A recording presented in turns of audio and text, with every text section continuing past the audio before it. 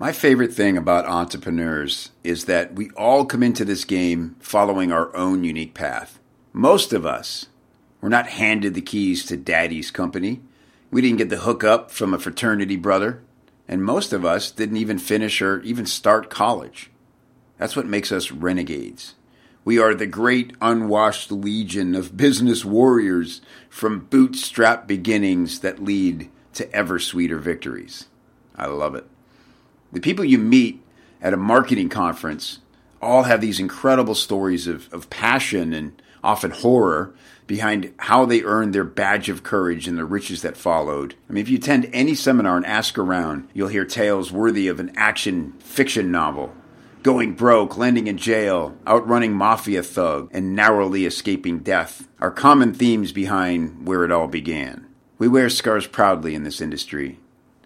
And as a result, we also carry a lot of personal baggage into the businesses with us.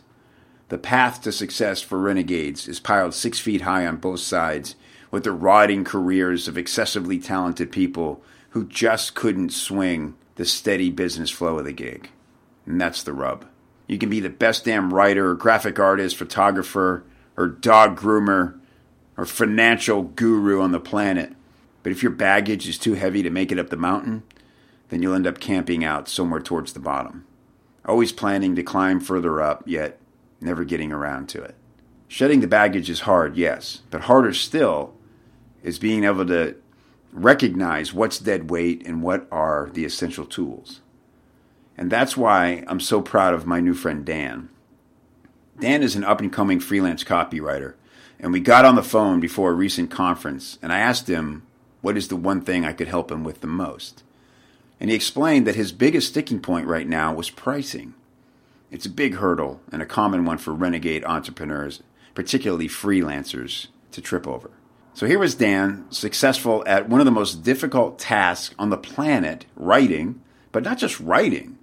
Writing whose job it is to be so good that people reach into their wallets and hand you money after they read it. That is a rare talent, to say the least, and it's not about manipulation. It's about ethical persuasion. Yet, when it came to Dan recognizing his own wizard-like abilities, he was stuck in this rookie mindset of, I'm just happy that anyone is willing to pay me. And I'm sure you might have felt that too. I know I did. It seems like a pure miracle the first time someone gives us money to perform the very skill that we've chosen to nurture. Right? It's like the greatest of all unexpected dreams, literally better than winning the lottery. The baptismal awakening of our entrepreneurial lives. The moment that you realize, wow, I can make the rules and win. So powerful is this moment that we often spend far too long celebrating it over and over instead of pushing our way further up the mountain. So like many service-based entrepreneurs, Dan was grossly undercharging for his time and talent. All he needed from me was a few pricing tactics, and even more importantly, permission to charge what he's really worth. I'm very proud of Dan and how quickly he put my advice into action. He booked over $10,000 worth of new business in the 2 weeks since our phone call. After applying the correct amount of scarcity on his time, one person at the seminar ran to the ATM and insisted giving him a wad of $100 bills just to secure a slot on his calendar. Dan says it's the most he's ever charged and the fastest he's ever gotten paid for his work. And rightly so. He provides an incredible service and handles his business with integrity. So why shouldn't he get top dollar for it? And yes, all he needed was permission to get paid what he's really worth. The same way I needed permission from my mentors and they from theirs and all down the line. And yes, if it's a little ironic that a renegade should seek permission to succeed, consider that we're all human, and humans come pre-programmed with tribal instincts. We gauge progress within the confines of our pack. Yet, as entrepreneurs, we're often isolated with no immediate tribe to observe and excel within. So we're left to fend for ourselves, figure it out on our own, and too often accept good enough. And if that's where you are right now, then I invite you to take a moment to write out what makes you exceptional at what you do. And then allow your chest to swell with pride and accept my permission to raise your price by at least 2 times on your very next proposal. And what will happen? At best, your prospect will agree without flinching, and at worst, you'll negotiate something closer to your current price, and your new client will feel like they got the bargain of a lifetime. Look, if you've got the goods, go get your due. You'll be shocked at how much better life is further up the mountain.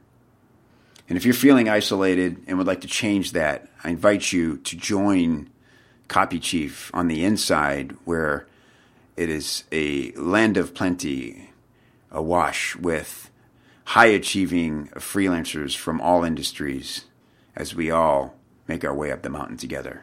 I hope to see you there. Until next time, I'm Kevin Rogers. Hey, thanks again for listening to the Truth About Marketing podcast. If you like this show and you think other people would like this show, the best way to spread the word is by reviewing and rating the show in iTunes. Just log in, click review, leave a big old fat 5-star review, and let everybody know that you dig the show so that they can dig it too. To get all the links and resources we mentioned on today's episode, please go to copychief.com/TAM, as in Truth About Marketing.